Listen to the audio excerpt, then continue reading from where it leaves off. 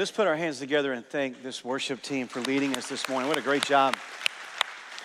Well, listen, we're glad you're here today. Grab your Bibles. Let's go to Philippians chapter 3. Philippians chapter 3. We are continuing this series that we're calling Chasing Jesus. And what we're doing is we're just unpacking through this chapter 3 of Philippians what it looks like to pursue Jesus as the great pursuit of our life. For our life to be exhausted chasing Jesus. This is His desire for us. And last week what we discovered was what it looked like to live this way. What does it look like to live with a passion to know Jesus, to experience Jesus? And this is what Paul taught us through his own life and example. He says, listen, pursuing Jesus is about experiencing Jesus.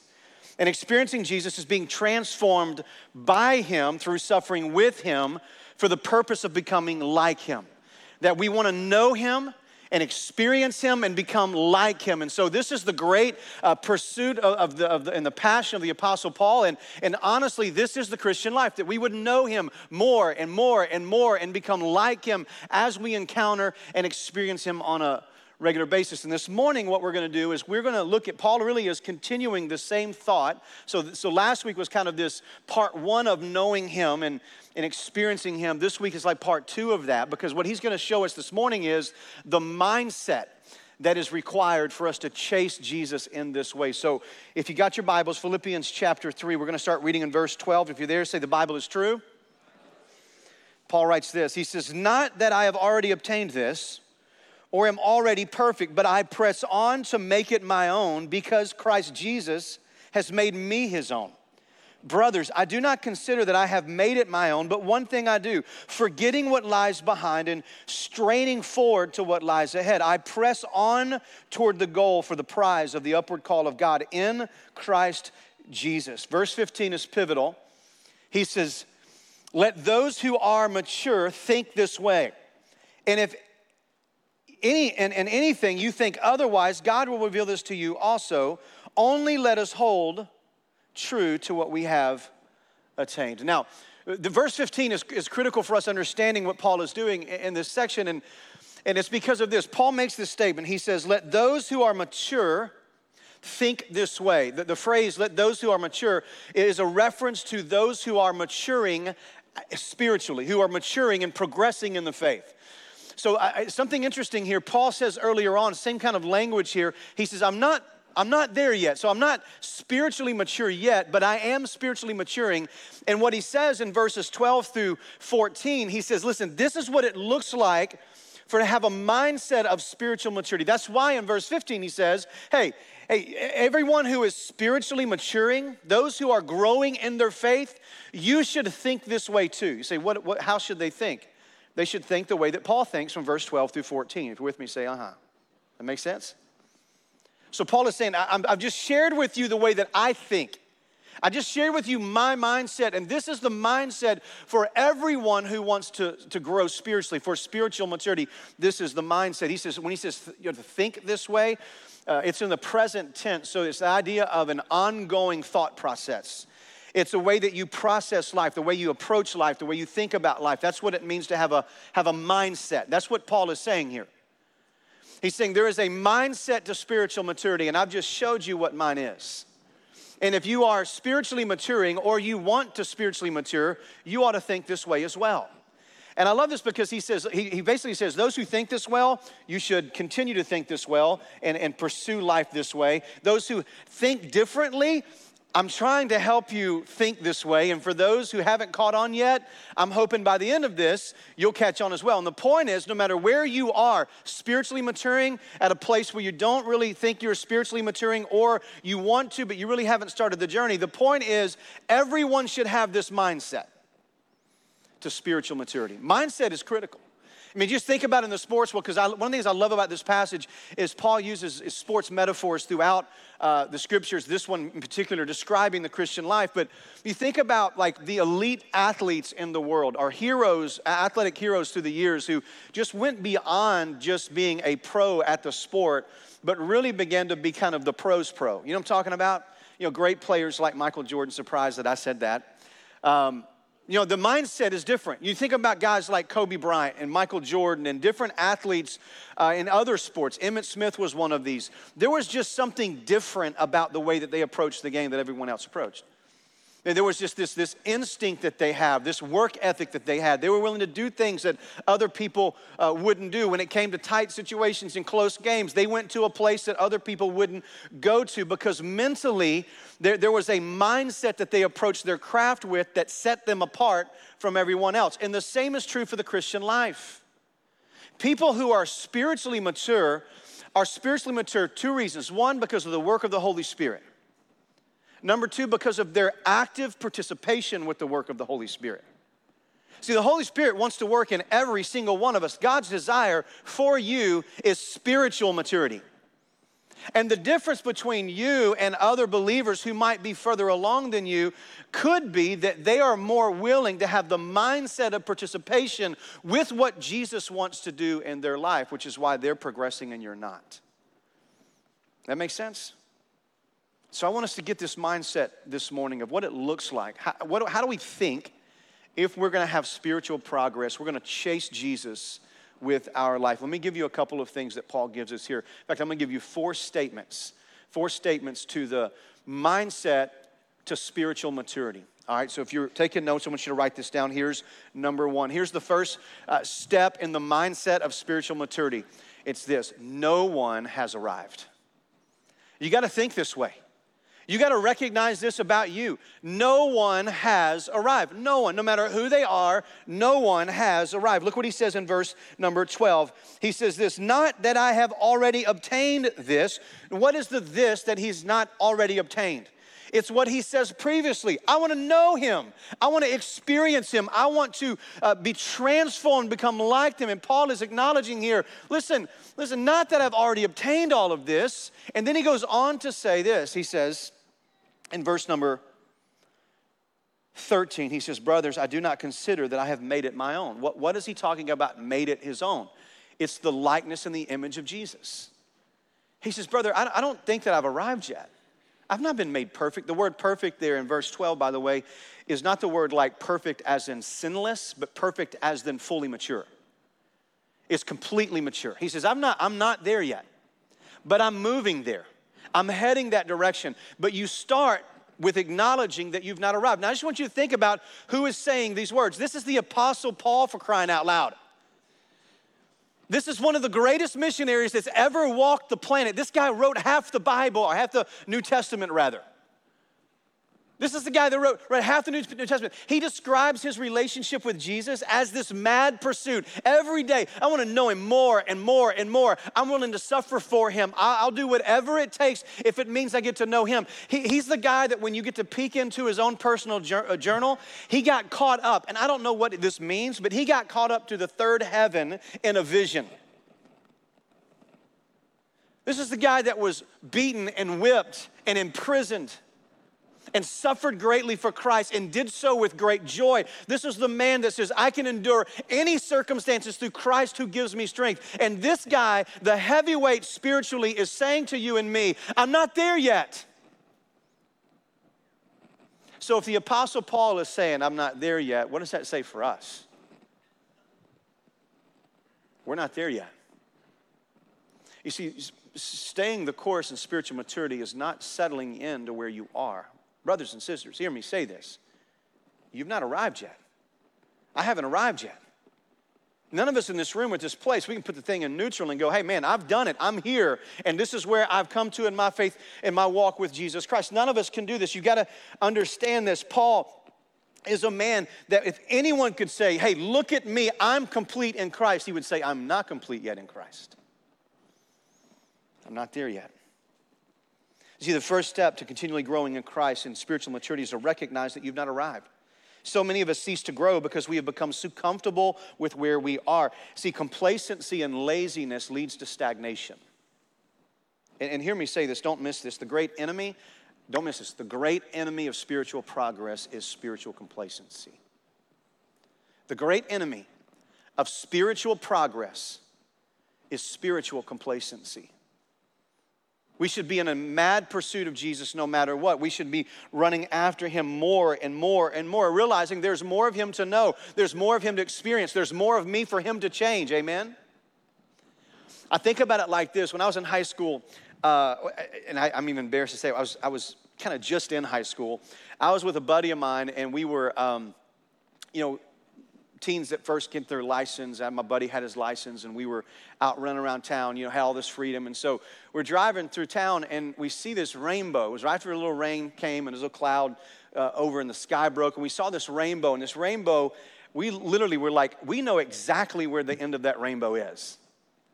And so we got in the car and we drove to the park that we thought that rainbow was in. And it's like when we got to the place that we thought for sure, it looked like it was right there at Carnes Park. We get to Carnes Park realizing that the distance that we drove to get to where we thought the rainbow was, that the rainbow was even further than that. So we was like, no, maybe we miscalculated. Maybe it's over here. And we drove to like 4 different spots. And what we discovered is that every time we got to the place that we thought the rainbow was that much further away. Now, it took us about 30 minutes to realize we're not going to get there and there's no gold waiting on us. But here's the point. I think that picture is really what the Christian life is. It's like as we grow in Christ, there's this place that we think, okay, this is what it means for me to be spiritually mature. Then we get to that place and we look at Jesus and we realize, no, it's not here yet. We're going to keep going. And then we think we get to that place and we go, no, it's not here. We continue to pursue. Listen, following Jesus and walking towards spiritual maturity is like chasing the rainbow. You never capture the rainbow, you just pursue the rainbow. You see, spiritual maturity is not a destination. On this side of eternity, listen to this. Spiritual maturity is not a destination we arrive at, but a journey we're on.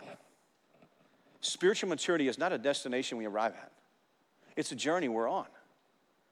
And this is what it means. So we can't be on this journey if we think we arrive. So we got to come to the first step of the mindset towards spiritual maturity, and that is no one has arrived. No one has arrived. Amen? Here's number 2. Write this down. The gospel is our motivation. The gospel is our motivation. Look what he says in the next verse. He says, verse 13, he says, not that I have already obtained this, or I'm already perfect. I'm not there yet. But listen to what he says. But I press on to make it my own. Now listen to this. Because Christ Jesus has made me his own. Paul is telling us why he is so obsessed with chasing Jesus and pursuing spiritual maturity. It's because of the gospel. When he says this, not that I have already obtained this spiritual maturity, or I'm perfect, I'm not completely mature, but I press on to make it my own. And here's why I'm pressing on. The idea is moving forward and I'm chasing Jesus. And here's why. Because Christ Jesus has made me his own. Paul is showing us that I'm chasing Jesus because of the gospel. I'm not chasing Jesus so that I can get something that's not already mine. I'm chasing Jesus to lay hold of what is in him that is already made available to me. You see, this is a huge shift in the way that we see our relationship with Jesus. Paul is saying, Jesus chased me, and he laid hold of me, and in response to this, of him laying hold of me, I am going to exhaust my life taking hold of Jesus because Jesus took hold of me. It's like I'm chasing the thing that Jesus chased me for. So here's the gospel. What is the gospel? The gospel is we are broken. We abandoned God in the Garden of Eden. And we were stripped away from this privilege of relationship with him. And humanity has been chasing the things of this world, religion and everything else, trying to grab hold again of this relationship. And what's crazy about chasing the things of this world, even religion, to try to gain, we are actually running from the one we're trying to chase. So we're chasing the things of this world, but God in his infinite love and grace and mercy says, you'll never get to me. In fact, you're running further and further away from me, but here's what I'm going to do. I'm going to pursue you. And so I'm going to send the prophets, and I'm going to send spiritual leaders to forecast for you of how I'm going to come at some point in time in history, and I'm going to put on skin, and I'm going to live among you, and my coming in skin and living among you is so that I can pursue you and chase you and take hold of you. And so Jesus comes, and he lives lives a life we couldn't live. He died in our place. He's resurrected and now says, look, because I've chased you, if you'll stop running and just believe in me, I am going to take hold of you because I've been pursuing you. And then in this new relationship, you begin to chase me and begin to discover all the great blessings that are in me that I chased you for. So hear this, believer. Don't ever forget this, believer. Listen to this. You chase Jesus because Jesus first chased you. You love Jesus because Jesus loved you first. You take hold of Jesus with everything you have in your life because Jesus gave his life to take hold of you. You see, the gospel must become our motivation because when we recognize the grace that Jesus demonstrated when he laid hold of us, laying down his own life for us, we'll recognize there's nothing greater in this life than to pursue the one who pursued us. All of a sudden, we run with this reckless abandon. You see, when you pursue Jesus and chase Jesus independent of the gospel, even if you're a Christian, because we can do that, what will happen is that we either become very entitled because now all of a sudden God is in our debt. Now all of a sudden there's an IOU from him. Look at all the things that I've done for you. So when we chase and pursue Jesus independent of the gospel, we become entitled or we become exhausted. Because what we're doing is we're trying to chase Jesus, not trying to gain something from him, not recognizing that everything we need, he's already given us, and the pursuit is not to get what is there. It is to lay hold of what has already been laid hold of for us. And this leads to freedom and life and joy. It's not easy, but it leads to freedom and joy in life. I love how Paul says this in 2 Corinthians 5. Verse number 14, he says, for the love of Christ controls us, because we have concluded this, that one has died for all, and therefore all died.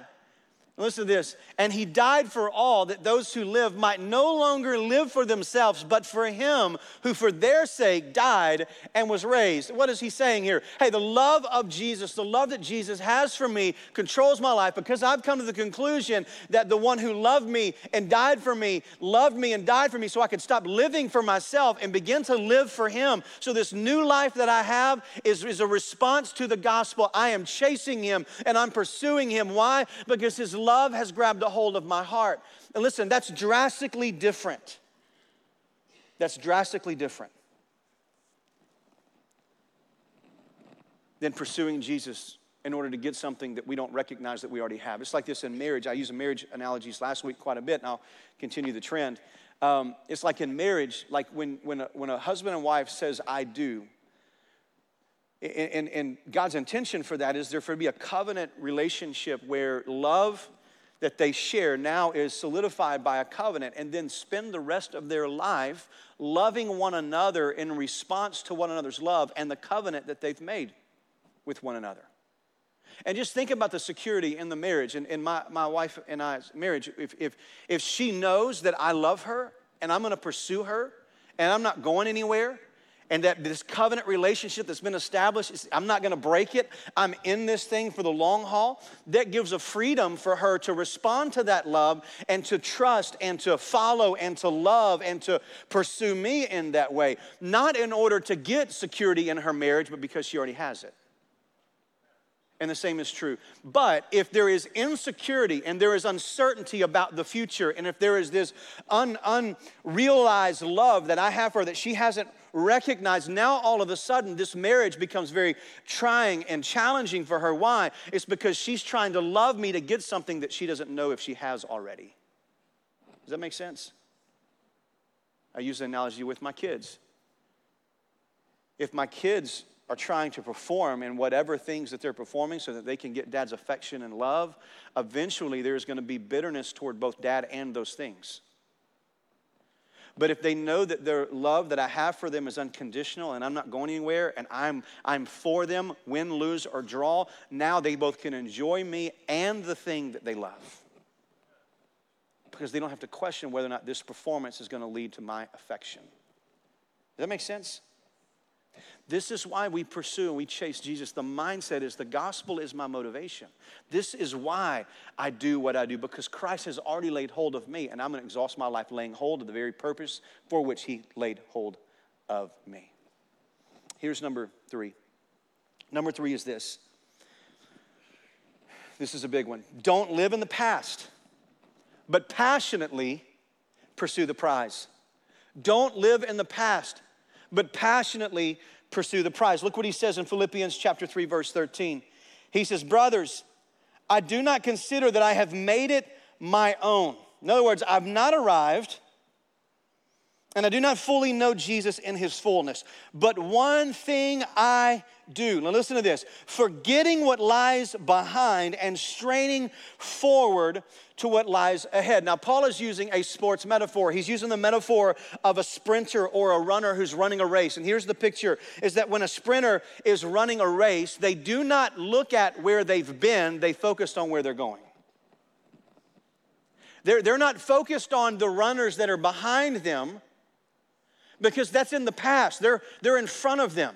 What they're going to do, though, is they're going to find the person in front of them, and now I'm going to catch up with them. And then I'm going to go after the next one, and then the next one until the finish line is in view. And then I'm going to run after the finish line. The point is, no runner runs a race like this and expects to compete to win. No runner looks backwards while they're running, expecting to accomplish victory in the end. And this is the picture. Paul says, I'm going to run after Jesus, but I'm going to forget what's in the past.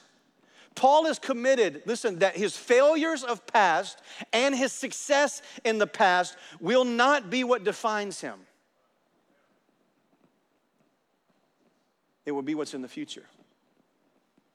He will not let his past sins, his past shame, his past guilt, or his past successes be what he lives for. See, far too many Christians are hindered in their spiritual journey because so many of us are living in our past.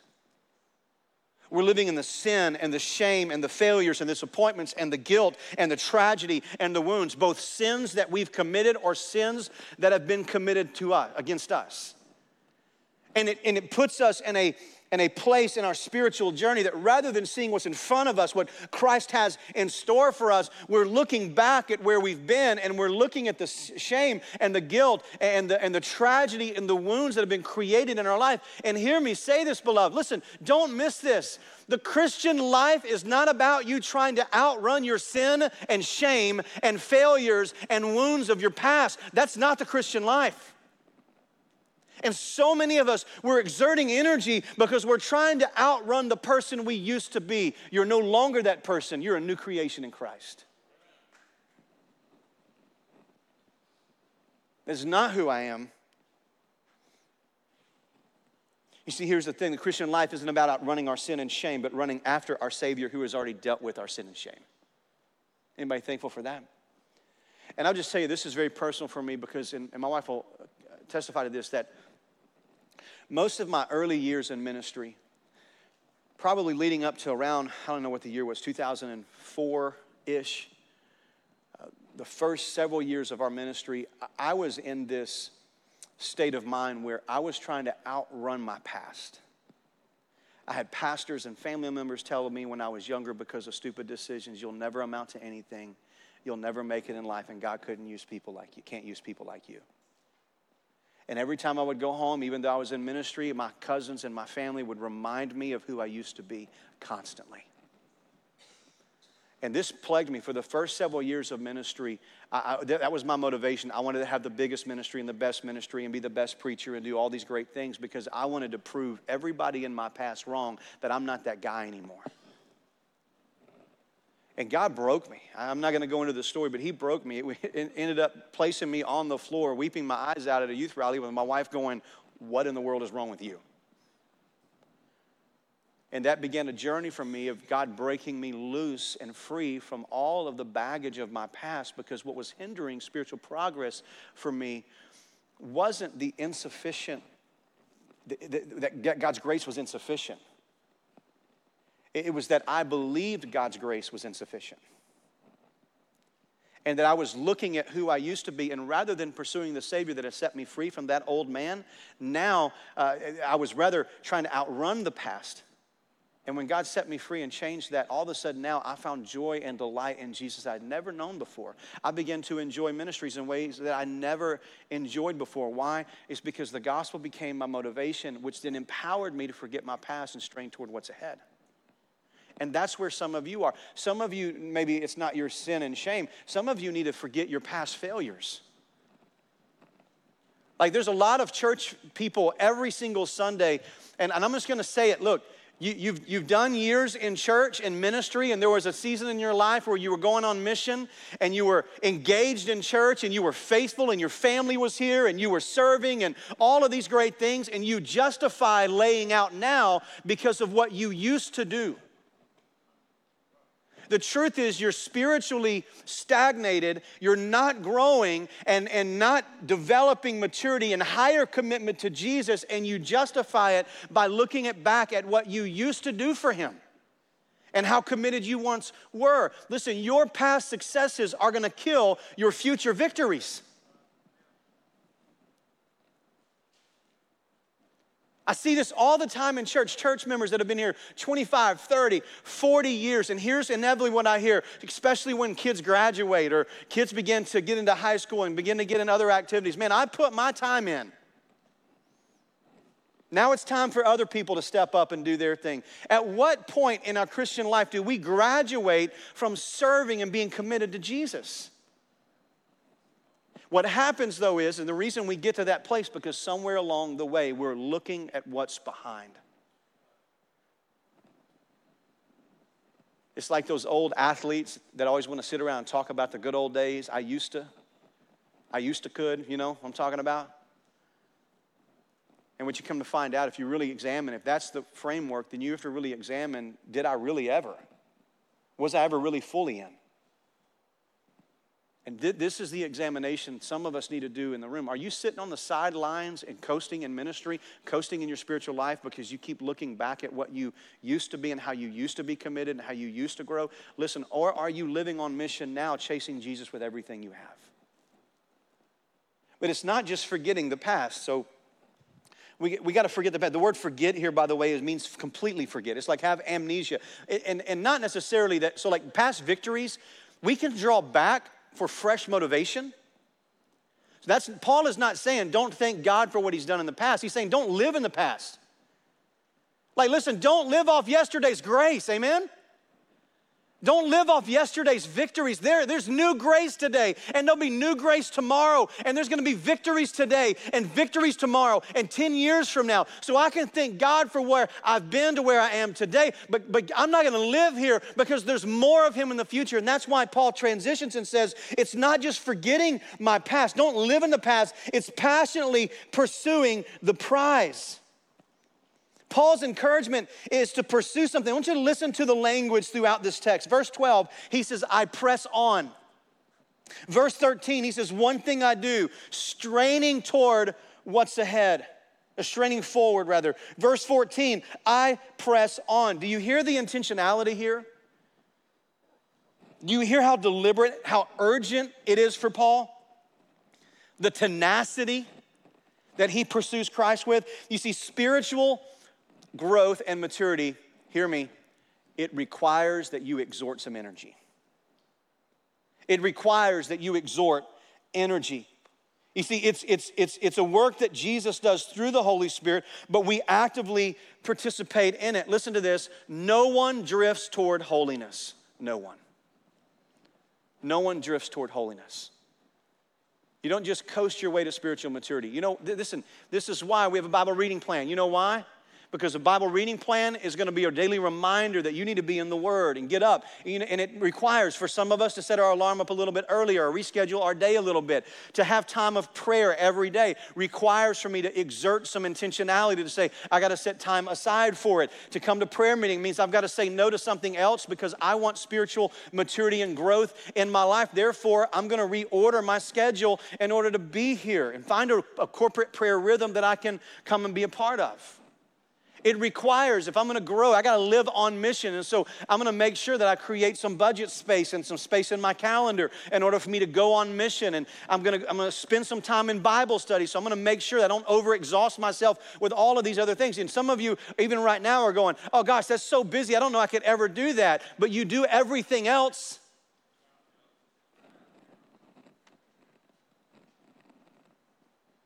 So if you say, I can't do it because I got all this other stuff, so what are you straining for? What are you pressing for? What are you pursuing right now?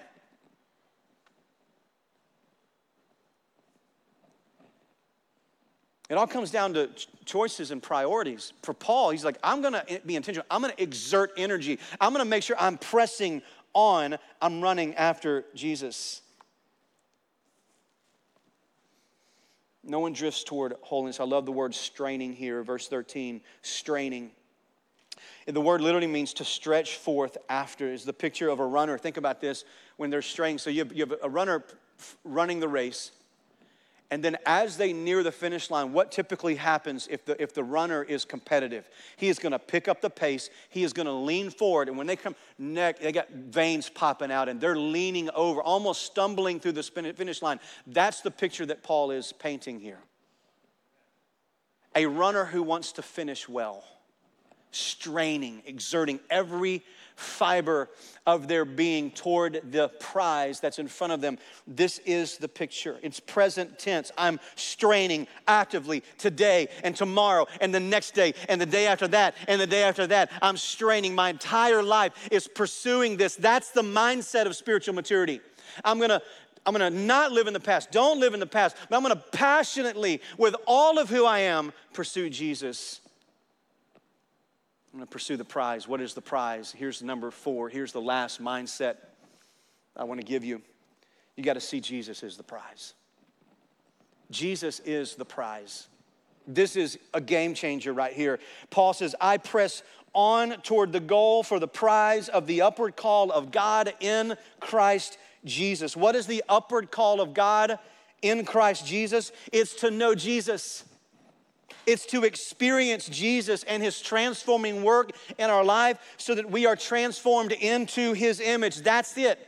That's what Paul is saying. He says, everything that I strained for before Jesus, I count as rubbish and garbage, and it's done, and it's over because it's worthless. And now with everything, I want to know him. I want to know him more and more and more. I want to suffer with him because I want to know him more. I want to become like him, so I'm going to conform to his death. And here's the thing, I'm not there yet, but I'm pressing on and I'm straining. Why? Because at the end of the day, Jesus is the prize, and everything in my life, I'm chasing after him. You've got to hear this, church. Jesus is the prize. I press on towards, the picture here is pressing on towards, is literally to gaze at a fixed object. So when a runner, this is the other part of the athletic metaphor. So when a sprinter, my coaches when I was in high school would tell us when we get on that last stretch, they would tell us, I want you to look beyond the finish line and I want you to find a fixed point and I want you to run with everything you have toward that fixed point. No longer you don't care about who's behind you. You don't care about the stands. You don't care about the coaches. You look at that mark and you fix your eyes on that singular point and you run after it like your life depended on it. Hear what Paul is saying. My eyes are fixed on the prize, who is Jesus. And with everything I have, I'm straining towards that goal. I'm running after him. This is the Christian life. This is what we are called to do. You see, so often Jesus, if we're not careful, he becomes a means to our desired end. You see, the reason I say Jesus is the prize, and everyone in the room kind of goes, yeah, that's right. But we don't live like that. So a lot of times, here's what we do. We pursue Jesus in the seasons of our life when Jesus can give us the things that we need.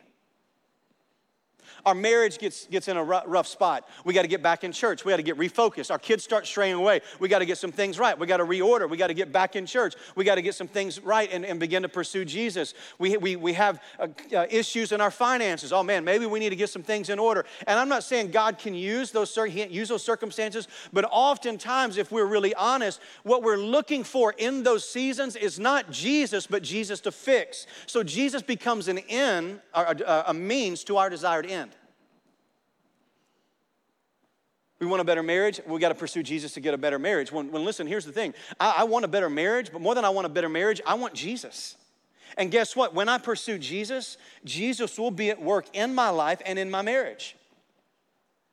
More than I want my kids to be good, moral, upstanding citizens, which I want desperately, I want Jesus. And as a dad and as a husband, I know that if I pursue Jesus, the likelihood of them being influenced by my life and being nurtured in the grace of Jesus, listen, that's going to take place. So we've got to recognize that if Jesus is the prize, we can't see him as the means to our end. We have to see him, listen, as the beginning and the end and everything in between. Jesus is not the means to our end. He's the beginning and he's the end, and he's everything in between, period. He becomes why we get up in the morning. He becomes why we read our Bible. He becomes why we pray. He becomes why we share our faith. He becomes why we live on mission. He becomes why we pursue serving the church. He becomes everything to us.